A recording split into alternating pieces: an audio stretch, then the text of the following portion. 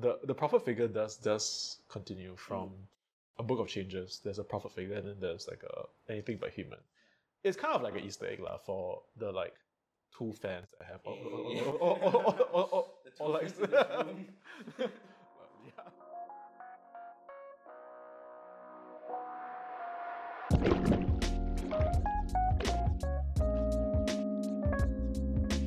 Hello, welcome back to another episode of Sploosh.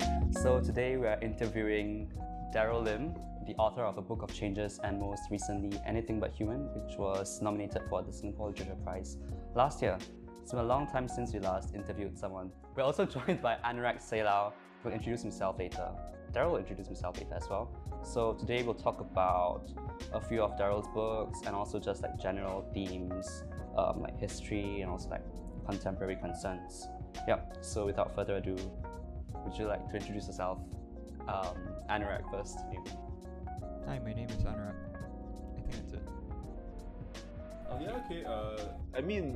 Hi everyone. Yeah, this is the first time I'm doing something like this, I think. Well, maybe.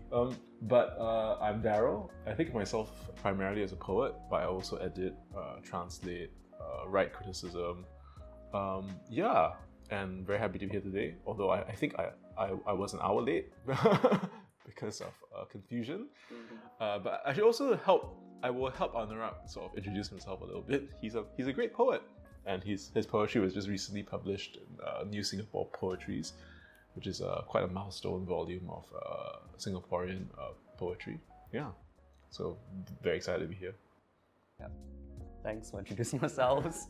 So I think to start off, let's just start with Anything But Human to dive into other topics as well. I think something that's quite striking for Anything But Human, especially for me as a reader, right, is how unfamiliar the language feels. Because with other poems, right, or other poetry collections, the poems are quite cohesive, quite coherent to get what it's trying to say, right? There's like a message or meaning behind it. Whereas with Anything But Human, it's like the meaning is suspended. And also like very recently, I read a collection of translated works, translated Chinese poetry. And that really reminded me of Anything But Human, because like Anything But Human, it kind of reads also like translated works, you know? It's like the meaning is kind of mediated of sorts. So like, do you want to explain this defamiliarization of the language? I'm not sure I can. I think maybe I can think of, sort of contextualize it and maybe in terms of like my writing journey lah. Like I think I started off the first book, which is A Book of Changes, which was like, wow, it's like seven years ago now, which was published. And definitely like I started writing maybe a decade ago. That was very like, in some ways, straightforward poems. In the sense of if you read them, you kind of know what they were going on about. They were about historical episodes, you know, they were in some ways, some of them were didactic, some of them were just having fun. But it was like very coherent in that sort of way. And I think I got a bit tired of that, or rather it felt like I needed to push the boundaries of like language a little bit more. And so I think that's how the genesis of how Anything But Human came about. In a way, it was trying to depart from myself. Yeah. Were there like influences that moved you in that direction? Wow. I think a lot. I think certainly like people like Wong Mei and Wong Pui Nam, who are two pioneering sort of Singaporean Malaysian poets, had a big thing to do with it. So Wong Mei, I think, taught me like how to use space to sort of break up the flow of words on a page, which was quite instructive lah. And you can see I deployed that technique quite a lot. And the idea was to sort of do that also in my translations. Yeah. So she did that. I think Wong Pui Nam, by way of trying to use images and symbols that don't necessarily explain themselves. And that's what he's very good at. So in a way, myth and symbols don't have to explain themselves. They sort of are what they are. So those two people were influential. How about Chinese poetry? Because the epigraph is a quote from a Chinese poem, right? And also there are many translations of Bai Ji. So like, maybe you could talk about the influences of Chinese poetry or Chinese literature. Yeah. So the epic, actually, so the title of the book is from a poem. It's actually from a poem not by me. It's by this lady called Wang Xiaoni. She's like a contemporary Chinese poet. And she in some ways reminds me of Wong Mei as well, because her images are kind of like frenzied, frantic, very interior. Kind of this like mindscape of her own, where she's like this sort of struggling person. And her language really struck me, both in Chinese, but also because I read it in like side-by-side translation. And I really love her work. And so she has been a huge influence. After finding her, because she's translated in this series of work by Zephyr Press, where they basically publish Chinese poems and then English poems side by side. I sort of sought out more Chinese poets, contemporary Chinese poets, and I think they are actually been a huge influence. Contemporary Chinese poets. I think the way they use images and language has been so inventive. So that's been big for me. And I think because I can read the original Chinese, it adds another layer of meaning. Yeah. The Pai Chi stuff is a bit of a departure. Maybe we talk about it later. But yeah, it is because Pai Chi is like a Tang dynasty poet. It's like 1500 years ago. So it's a bit different. Because his language is actually very plain and simple. He intended his poetry to be able to be like easily understood. So it almost acts as a contrast or a palate cleanser in the second section of the book. I think that's quite interesting as well because there's also another palate cleanser in the first half of the book, The Fly Forgotten as a Dream. And I just learned from Anurag that comes from a hymn, right? Yes. Yeah, so like both of them come from like really long ago texts. So as if they are sources of meaning because maybe they're constructed at a time when meaning was still like very stable, right? Compared to now where definitions run amok, like many things can be defined in many ways. So like, was there an intention to like rely on texts from long ago to like ground this collection? In a way, I think it's more because I'm a bit of a magpie, I guess. Like poetically, I sort of just like grab stuff that I find interesting. So I mean, the book is quite eclectic in that sense, right? Because like basically there's like a reference to a hymn, which is The Fly Forgotten as a Dream. I can't remember what the hymn is called, but basically the story of that is that phrase from that hymn struck me, because the hymn is like hymns are quite like positive, you know, like we will all be safe, sort of thing. And then, but that line was very weird because it says, "They fly forgotten as a dream dies at the opening day," I think, which is a weirdly like bleak phrase. So I was like struck by it. So these weird things where things jut out and don't make sense, and sort of like it's like a fissure in like text or stuff like that. Yeah. They strike me. So I just picked them up. Yeah, I mean like your magpie reference is actually I think quite topical, because it brings to mind, at least for me, the idea of the poet as a translator, as a kind of machine for gathering these inputs and then structuring them into some kind of output which is not necessarily related. And I'm reminded of, as Hao Yang mentioned just now, ChatGPT, and the way that there's this interest in the weird neural processes that drive formation of language artificially and in humans. Yeah. And I know that you did start a kind of Instagram account related to that. Can you tell us a bit more about? I'm not sure there's much to talk about for that. So there was a Instagram account I started called Anything But Human, which is meant to be, I think, kind of like, in some ways it's a self-parody. I mean, in many ways it's a self-parody. It's kind of like, but the idea was to feature like singlet classics. So I review like Evan Thambu, Wong Mei, Wong Pui Nam, Robert Yeo. But the idea was to give like captions or book reviews that didn't really make sense. They were not about the book at all. They were like, and basically it's this taking this idea of generated language to an extreme. Yeah, I mean, I know this is a consistent thread of like interest in weird nonsensical language. Like even in Food Republic, you anthologize the food reviews from was it Omote or Sushiro? Yes. Which, I mean, yeah, tell us more about that. I think the impulse comes from the fact that I like to find poetry in things that people wouldn't think of as poetry. So there's like, there's, for example, what you just said about for Food Republic, which is this book on food that I co-edited with some folks, Anne and Hao Guang. We decided to ask this restaurant, they were coming up with like fantastical, like Baroque descriptions of Japanese food. They're really quite funny. And so we decided to ask them if we could feature their social media post as poetry. And actually this was the genesis of the book, because Hao Guang and I were debating if these were considered poems or not. And then we said, let's do a food poem book. And then this is what happened. Yeah. And the idea is like, it's that, but also like, if you look at anything but human, there's like, I mean, you wouldn't know it, but there are things which are basically quotes. They're like taken from things I hear, from people talking, brochures, pamphlets. There's a poem actually that I didn't include in the book, but it's basically it's found text from from a condominium brochure. So it's like these weird, like oddly poetic things come up in everyday life where you don't expect. Yeah.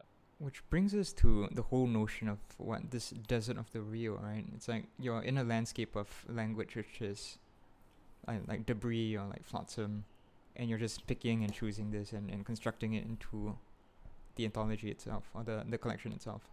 Exactly. Yeah, exactly. Yeah. And I think in many ways it kind of like disturbs the idea of, I'm not the first person to do this for sure, but it disturbs the idea of like the author as the sole author of the poem. And maybe that's what ties like the prestige of like established authors who I know, and also like authors that we don't know, like the people who wrote the condo brochure, the people who like wrote terrible copy. So it's like it's a mishmash of like of authorship stuff. So I think that the thought that I'm a translator is a good one. Like I'm not necessarily a creator in and of myself, although I am, but that's not the only role I play. But also the idea of being a chatbot, right? which is apt that you brought it up, because it's like kind of like the chatbot brings together things and makes it better somehow. Yeah. I recognize like a sort of democratic spirit to this, because you're like identifying like poetry in everyday language.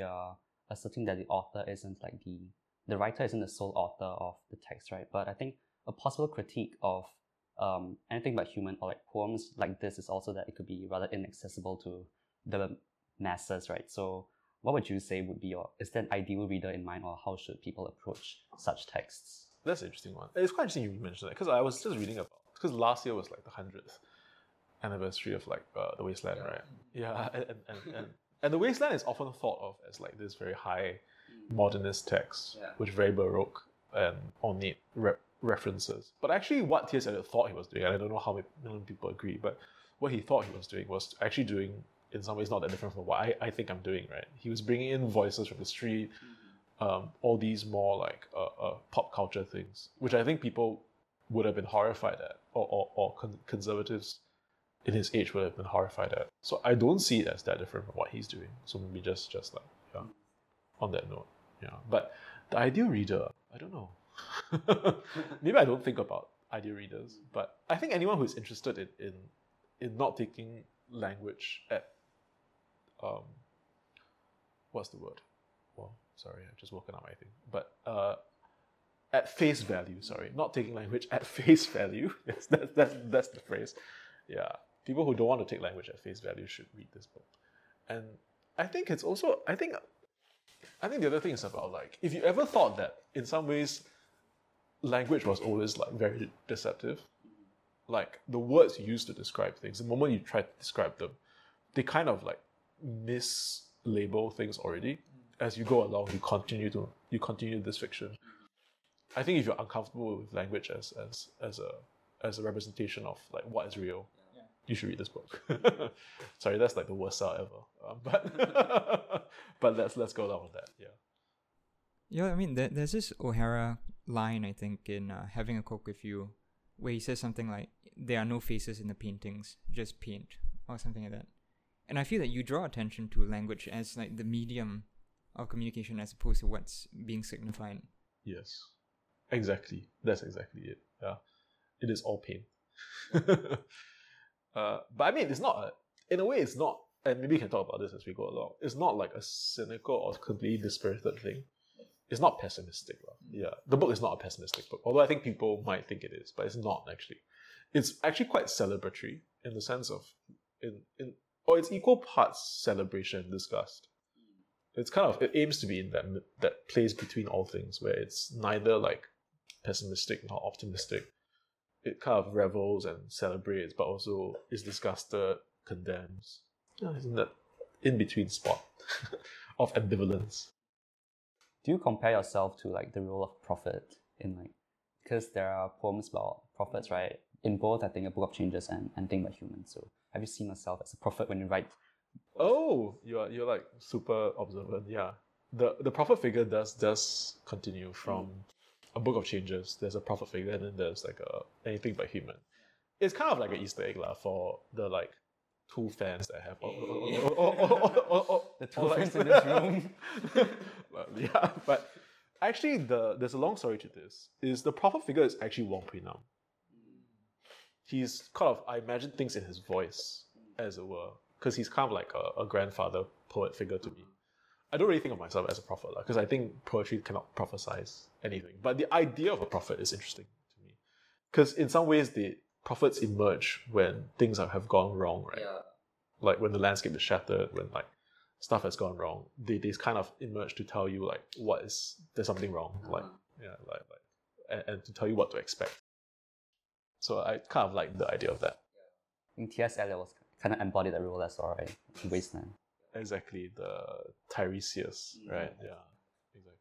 Yeah, I mean, I was a bit like, in some ways, pleased, but also like very disappointed that in some ways people like me and the Anything But Human hasn't quite escaped from like the gaze of T.S. Eliot or the like influence of T.S. Eliot. Because like in many ways everyone says that like modern poetry or contemporary poetry is still footnotes to Eliot.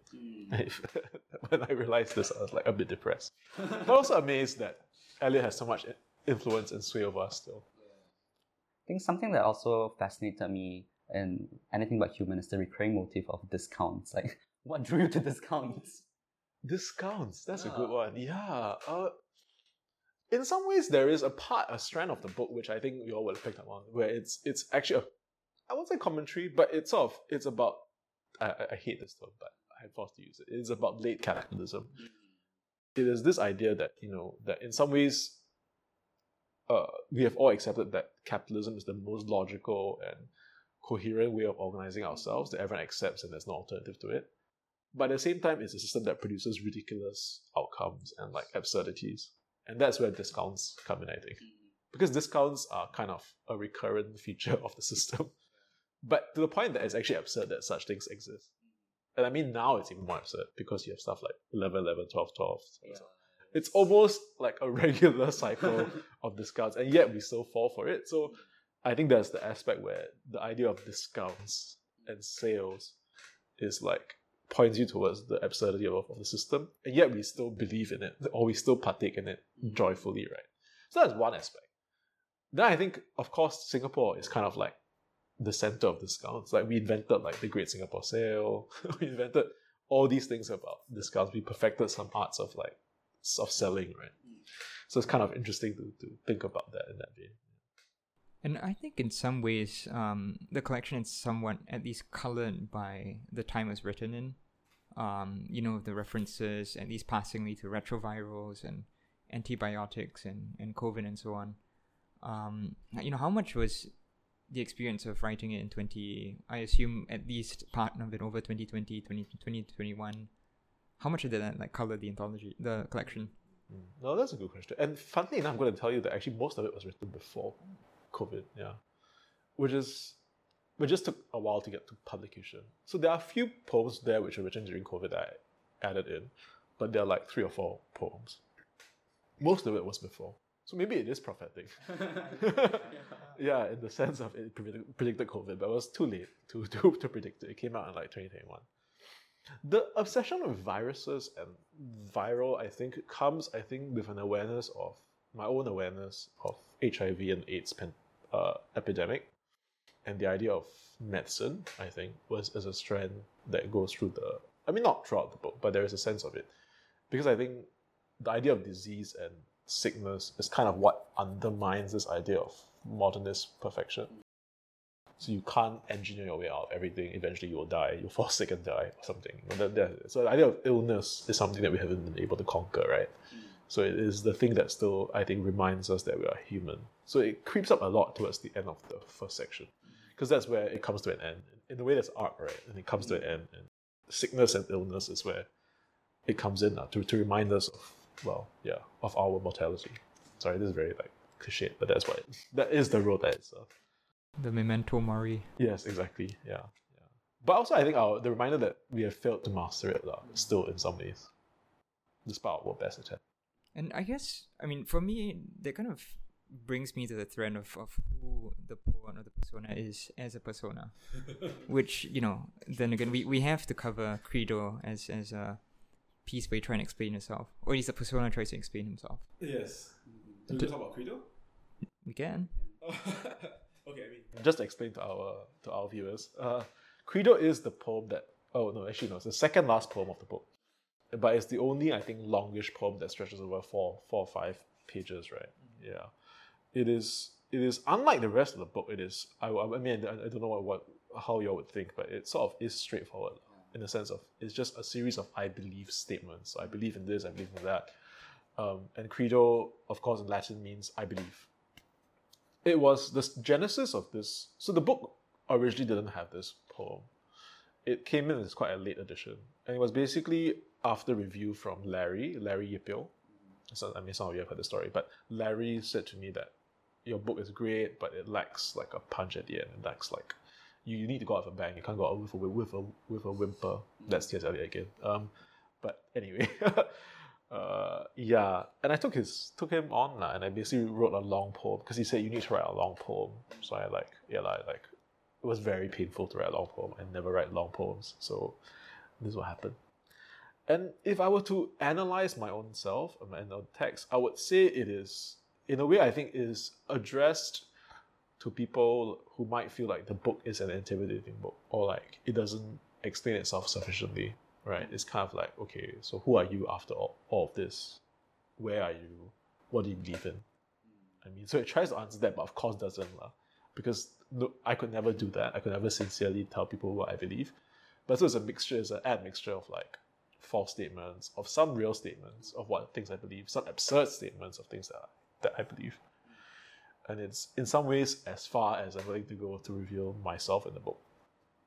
Could you take us through the ending of that poem? Sure. Okay. Maybe I just read out the line before.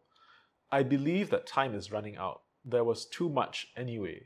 And as the handsome bot on my Facebook tells me, time is like a pig knife. Good night. What do you want to know about this ending? Why end it this way? So factually, this is something a handsome bot on my Facebook feed said to me. Time is like a pig knife. Good night. So again, there's the magpie nature of it. But I thought it was both an amazing way to end because it's it addressed the issue I was talking about, which is time. Yeah. And it also didn't answer anything because time is like a pig knife, doesn't mean anything. Oh, maybe it does, I don't know. And it speaks to what we're talking about, the idea of bottishness and humanness. And is it what is he saying? But at the same time, does it matter? Yeah. And for some reason, I'm reminded of Hamlet. Because ham and pig and also the whole good night, sweet prince thing. Oh, wow. I didn't think of that, but nice. We can just say it was in there. Yeah. Larry read it because I gave him the book after a while. He hadn't read this poem. And he called it a generous gesture to the reader, which I think I sort of agree with. Yeah. So I think of it as it's my generous peacemaking offer. If you hated the book, maybe you'll like this. This will at least save your $21. Or at least make you feel that your $21 is worth it. It also, I think it has been a convenient poem because it's the easiest poem to get people to understand what the book's about. I think it's like the gateway. Is it? Actually, I thought the gateway was kind of like definition. I thought definition was the one that made me think, okay, so there's this obsession with meaning, and how it's if everything can mean something in so many different ways, then what does this thing truly mean? It's I feel like that was the gateway to the collection for me, definition. Yeah, it's a very short poem. Right. It just, it's just I can even read it out actually. Yeah, you can. Definition is a prion, folding what used to be sense into madness. Yeah. That's it. It's more interesting on a page because there are spaces to contend with. But sorry, you were saying? Oh, it was the gateway. Another late edition. I took it out, put it back in at the end. Because I thought, okay, yeah, I need a poem that basically explains, I think, what we were just talking about, where in some ways, naming and languaging things actually distorts it. So yeah, that's part of it. There's another poem I'm also very interested in because I used to be a huge fan of Dvorak's music. And then there's a poem called New World Symphony, right? So were you inspired by the symphony itself? Or? I was. Is this, if you listen to the New World Symphony, you really believe a new world is on the making, is on the verge of being formed, yeah. Which is what the second part is about. Yeah, the second part is about a new world being formed. So I thought I had to reference that. Yeah. Another thing is also like, there's a recurring form that's used right in junk space rhapsodies and carnivorous reveries. So could you guys through that form? It's actually a pantoum. But it's not a proper pantoum, right? I think it sort of is. I mean, there's no real... Yeah, I mean, it is a pantoum, I think. Which is derived from, of course, the traditional Malay form, the pantun. Again, I learned this from John Yao. John Yao, who's this Asian American poet. He uses it to great effect. And I was very stunned when I first saw his pantoums. So I thought, how can I use the pantoum to similarly do that? It is a bit different. You're right in that. It's different because it changes a little bit from each line to line. Yeah. And that was my adaptation of it. The slipperiness of language. But also of like perspective. Because basically the perspectives and the meanings change a little bit as it develops. So when it's repeated again, it's often not the same line. Yeah, and that was the idea. I use it actually in Junk Space Rhapsodies, which is about in a shopping mall, really. Because it is the form that helps me give the sense of like dizzying repetition, which you often find in malls or shopping spaces. So that was the intended effect, I think. I think to wrap up the discussion on anything but human, right? What do you think writing it has done for you, like, intellectually or psychologically? Wow, that's a big question. Because, for example, for like confessional poets, right? Some of them maybe write to answer questions for themselves or to overcome trauma, right? So, but this is clearly not confessional in the confessional sense. So, what has writing anything but human done for you? Oh, that's a very good question. Yeah, I guess you're right in that. Like for confessional poets, it helps them at least reckon or deal with a episode, right? Yeah. And then they can may not move on, but at least they have dealt with it. They have exhausted that well. I think for me it was very important to write this because it sort of established. I felt myself having quite a distinct voice, I think, in the book. Or which is a weird thing to say because it's actually such a disparate book. Yeah. But in some ways, this feels like the most like me that I've ever written. Which is funny to say again because it's only my second book. But I think it felt like I had come up with something that I was very happy with as a representation of who I am. I think the first book was that, but I felt it was in some ways less secure in itself, yeah. I was like quite secure in it. So it was important for me to have written it. Yeah. And I think first time can be an accident.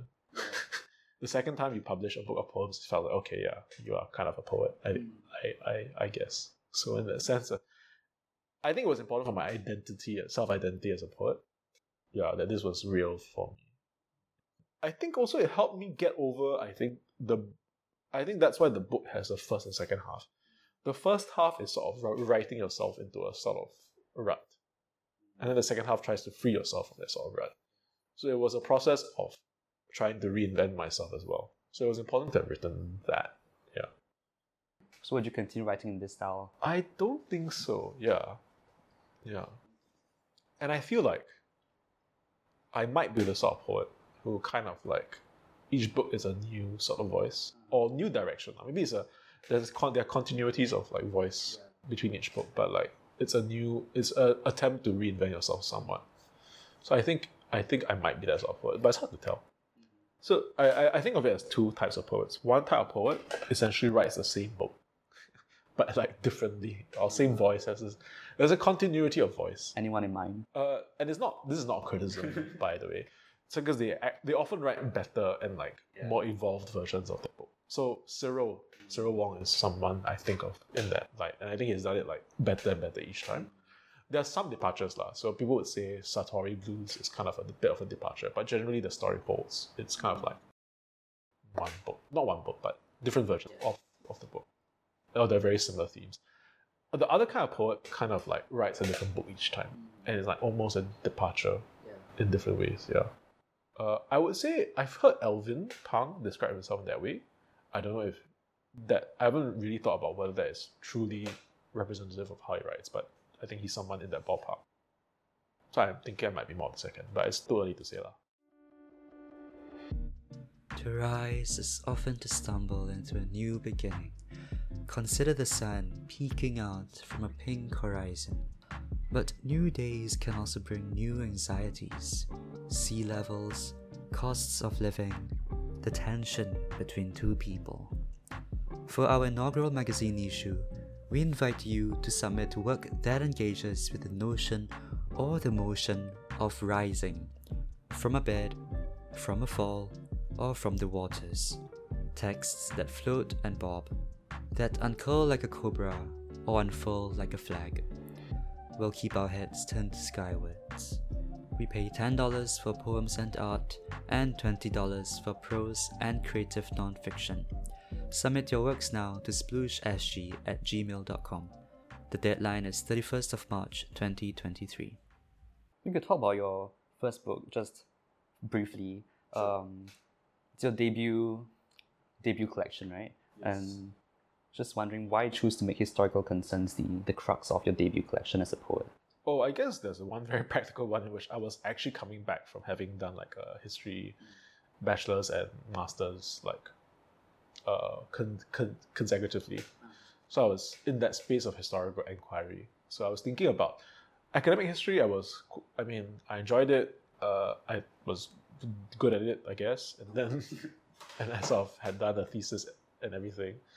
And it was kind of like entering the poetry world. That was my sort of bridge lah, from the world of history to the world of poetry. And I started thinking about what can you use poetry to talk about? How can you use poetry to talk about history to illuminate it in ways that academia can't? So that is, in some ways, where the book is situated. There's a poem in the collection about the race riots, right? On 21st July 1964. Yes. So how is it to write a poem about an event with such like historical gravity, like lives lost and political implications? It was not that difficult in a way because the entry point was my own family.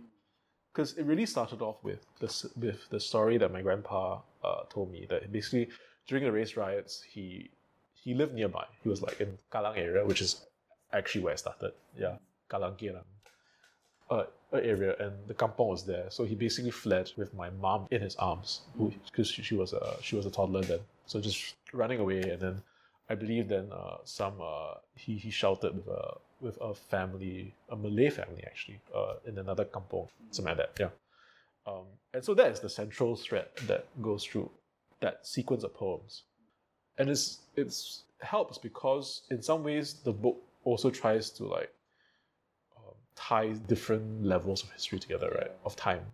So there's like national history, and like there's family history. There's like global geographic history. And so that it was trying to tie my family's history to like a national historical event. So was Last Rites inspired by an actual event? Last Rites is the last poem, right? Of the book. Last Rites, it is a bit about NS, I think. Yeah. So partly there's some NS experience. I don't know if I would have ended the book on the same sequence now. Yeah, it was kind of a last minute choice. And maybe one that I'm not the most happy with. I don't think it sets the right tone, but to end the book on.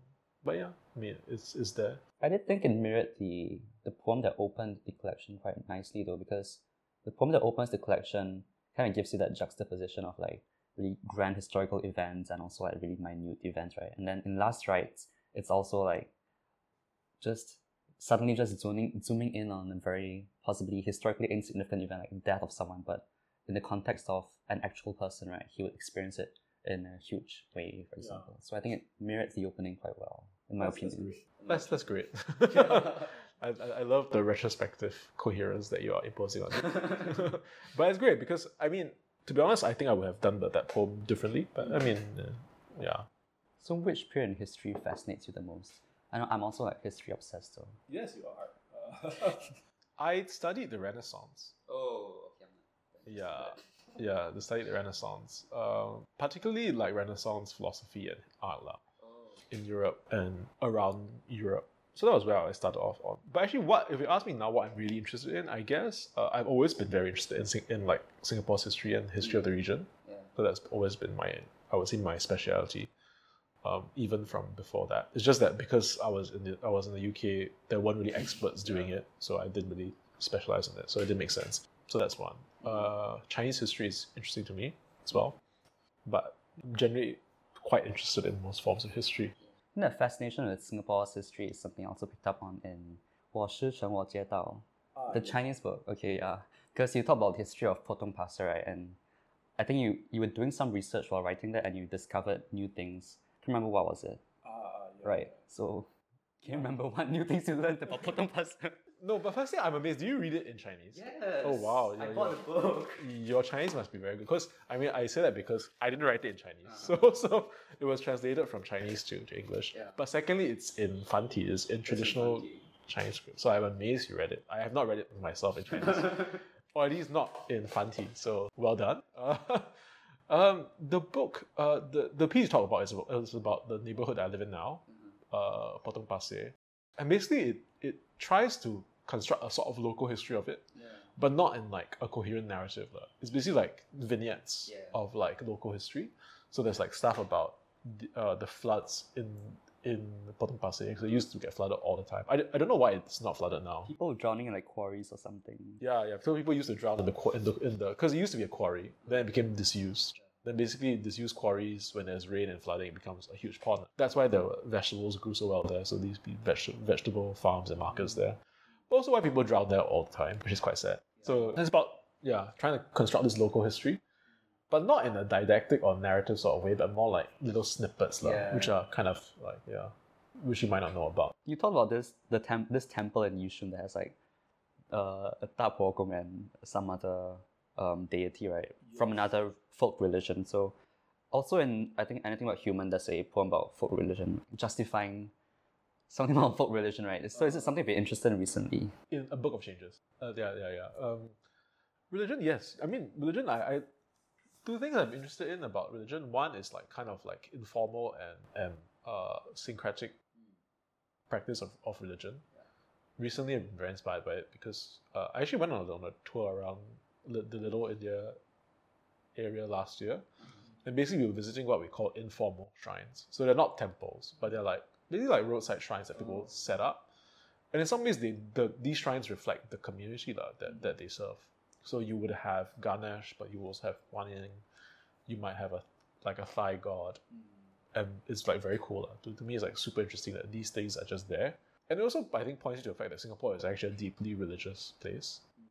There's a lot of religious energy about. Honestly, like people really do believe in these things, and like large or very significant and like venerable trees will attract shrines like quite naturally. So I think I'm fascinated by this informal practice of religion more so than the organized type, simply because it's less explored, and really reveals a side of Singapore that you wouldn't think would exist if you were just an outsider to it, or even if you lived here for a long time. If you don't like look at it, but actually super interesting. You talked about venerable trees. I thought of this one tree in Toa Payoh that's really huge, and there's a shrine there. I think when I grew up, and I used to go there with my family quite often. My dad would tell me about it being like a religious place or something. It's quite fascinating. Yeah, and it's funny how they are like kind of a way. I don't know if there's the right word, but it's in a way quite democratic, because or populist, because they kind of like pop up and are maintained and kind of ebb and flow as people believe and disbelieve and buy into what these energies are, and that's how they set up shrines. So it's kind of like weird. It's almost like a spiritual map of the city. So I kind of love the idea. I would love to write about it more one day actually.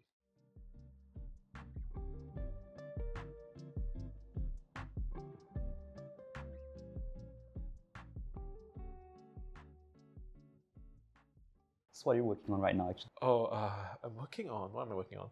I'm working on this book of Malaysian Singapore writing called The Second Link. So we are putting it together, me and 3 other editors from Singapore and Malaysia. So it's basically meant to like commemorate the 60th anniversary of merger. Because we merged in 1963, Singapore and Malaysia. And when I say commemorate, but really it's just these essays will reflect on the relationship between Singapore and Malaysia. So we thought about this is very important to do. So in like the last phase of editing. So I'm also working on an anthology of Wong Pui Nam's work. So Wong Pui Nam, as some of you know, died last year. So we're thinking about putting out a collection of his selected work sometime this year. This is the year of like other people's work for me, which I think is a nice change. It's like the editor role coming out more, which I think is quite fun. So less of my own work for now. More of Inane Asylum. Yes, more of Inane Asylum. How did it start? I think we should explain to our listeners. Inane Asylum is basically like an Instagram hashtag that I use in my Instagram stories to catalog what I call instances of the inane asylum. And I think of Singapore basically as an inane asylum. So we are not mad, but we have a lot of inanity. We are like an inane people obsessed with inane things. So that just catalogs that. Yeah, I just thought it was funny. But yeah, it's grown to be quite a thing. Like people submit things to be catalogued on Inane Asylum. What are your favorite examples? Wow, that's a good one. There's Wait, I love the most recent one, the drying bakwa on the... Oh yeah. Drying pork belly on the laundry pole. Although I said that's too interesting to be on on Inane Asylum. But it's like what's a good one? I'm trying to think of a good example. Remember the first inane act that started this? The first one that you captured? I know which one it is. So there was the one that really inspired me was that there was this whole hoo-ha about this like clown, this guy dressed as a clown, loitering outside schools. Yeah. It was a tuition one. Which I guess for parents is mildly threatening, but it became a whole hoo-ha with like police reports and then there was like a PR fiasco. And I'm like, do you all have nothing better to do? It's only in Singapore where like I feel this thing would be like national news. And like I think Speaker Tan Chuan Jin put a Facebook post out to like reassure people that this is like we're looking into it. And I'm like, huh? I mean, come on. That was actually the first one that sparked it. I was like, wow, this is really inane. Like people surely have better things to care about. But what do you see it doing, right? Like, is it for amusement? Is it? It's mostly for amusement. It's mostly for amusement. But I think it's also like it's in some ways tied to the idea of like the state of anything but human, right? This idea of like modernist contentment and perfection. That you have nothing better to do. So that's it. That you sort of go mad, I think. Which is the first part of it. So I guess you can draw a link there. But it's just really for my own amusement. And community building, I guess. Because people have been submitting it to like it. So yes, please feel free to submit. Have you read the story written by Daryl Lim in Fish Eats Dine the Ducks? Yeah.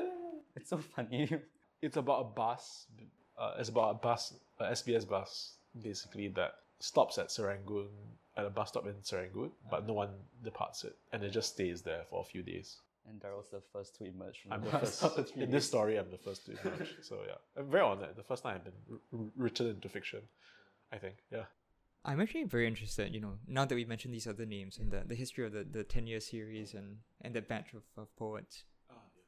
Tell us more about the community, about, I don't know. So it was the starting days of like Singapore Poetry Writing Month, which I think has made the careers of, or like kickstarted the careers of many poets in Singapore, in English at least. So I was like, me and a few others were at the start of this. So people like Daryl Yam, Amanda Chong, Hao Guang, Joshua, we were at the start. And then we basically the first thing we formed was like a writing collective. And we basically just found like-minded folks to like start writing poetry together. So that's how a lot of us started off. Then I think the 10-year series, which was published by Math Paper Press, was like the first set of manuscripts that came out of this process called Manuscript Bootcamp, which Singlet Station started. It so happened that a lot of them were like people who were in that first writing group, which we call ISD, by the way. image symbol department. Yeah. Yeah, it just so happened that way. So we became quite a tight group, I think, like a few of us. And we've sort of persisted. Now we don't actually do so much workshopping. It's more like a social thing. But we sort of like comment on each other's manuscripts and stuff like that. I think it's important to have that support structure in place if you want to write. But you all write in like pretty different styles with different consents, right? So how do you still give each other useful critique while respecting each other? Maybe it's the best way actually. Yeah, because we are like not, in some ways, not writing in the same space. It's actually easier to give objective feedback. I'm also glad that we're not like a collective in the sense of like the Futurists or something, you know what I mean? Yeah. Where they have manifestos. I think that's great because in some ways we are so different. And it's good that you have a group of people who can allow you to do something that's so different, but also give you meaningful feedback. I think that's what's nice about it. It's not competitive, it's not like workshopping in the kind of like this very like US MFA, but kind of way where it's like, you're like cutting people down to the bone. It's more like a more generous, informal form of feedback, which is great. And on that note, what advice would you have for younger poets? Oh God, just read a lot. I think that's always been my advice to like everyone. So I mentor for like the creative arts program. I just have to read a lot first lah. Don't write so much. Like write minimally, read maximally. Like I think a lot of like young poets think that when they are first writing that they are like the shit. Like they're writing amazing things that no one has written before, but actually it's never true, right? Like people have written before you, they've written much better stuff. So like get exposed and then you can start. What do you think about the state of Singlit, or narrowly Singapore poetry in English? Oh, this is a very like ponderous question. What do I think about the state? Can I just recycle one of my answers? Yeah, okay, I'll do that.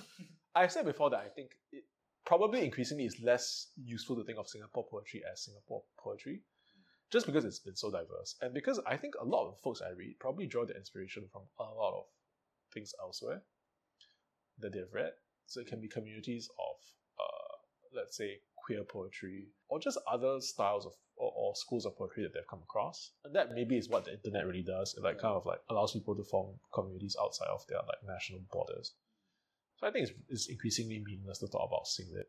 But maybe the thing I would say is that I wish that people were read outside the Anglophone centers a bit more, meaning US, UK lah, especially the US, which I feel like it's almost like people feel like it's the be all and end all of poetry, which I can see why. I mean, there's great stuff coming out of like the US, but I think attention to like two places, Southeast Asia, which actually has a surprising amount of, it may not be written originally in like English, but there's quite a lot of translation going on. I wish people read more of that. Myanmar, of course, is actually a great place for I would say inventive and quite amazing poetry.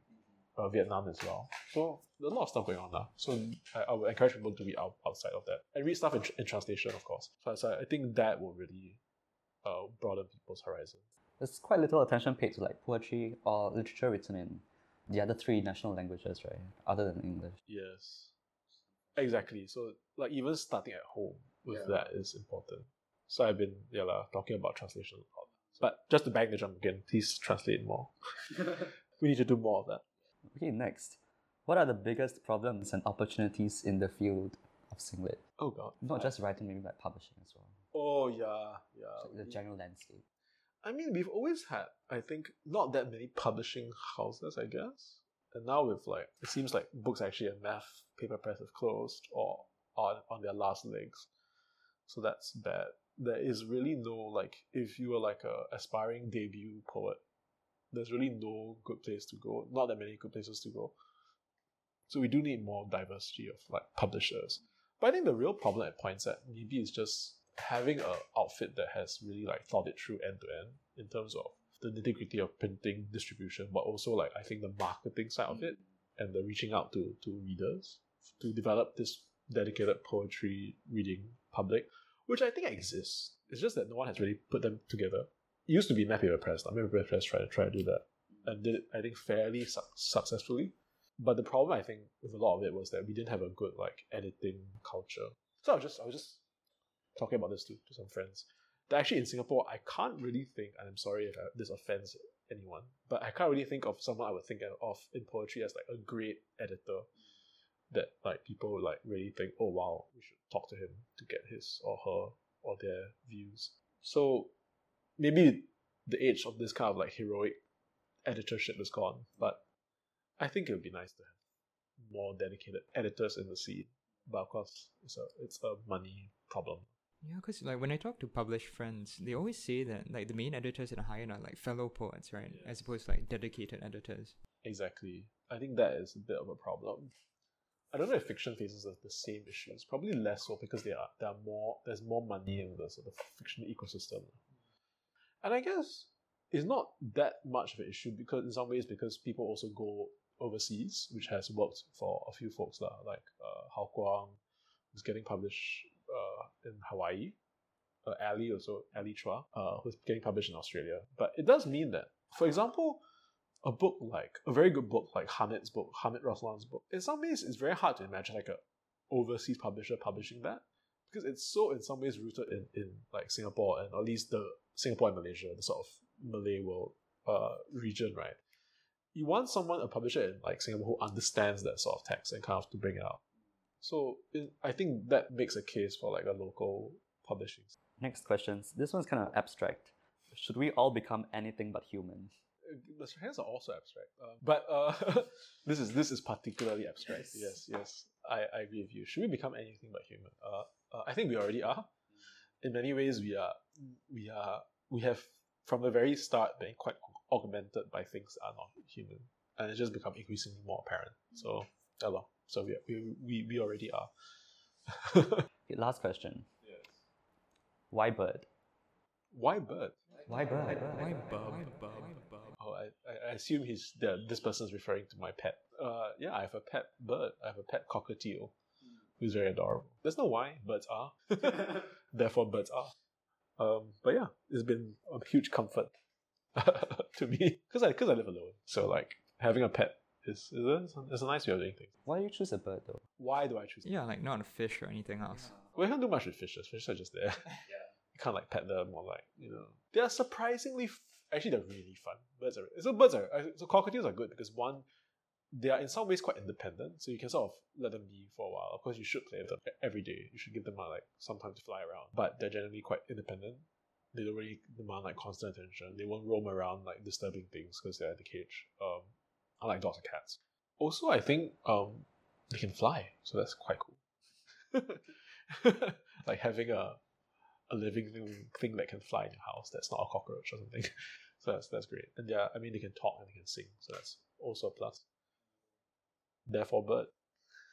Okay, last thing. Is there anything you'd like to share with our audiences? No, just keep reading. Keep reading good things. Keep reviewing things. I think that helps. And review things with some thought and not just for Instagram. Yes. You have any recommendations? I'll just tell you what I've read that I've liked. Yeah, I've been reading. I've just finished this book by Emily Berry, who's like a UK poet, called Unexhausted Time. The Guardian described her way of writing poetry as incendiary, which I think is correct. It will blow your mind. I think it's just a way of writing poetry that I've not seen before. Emily Berry. So that was it.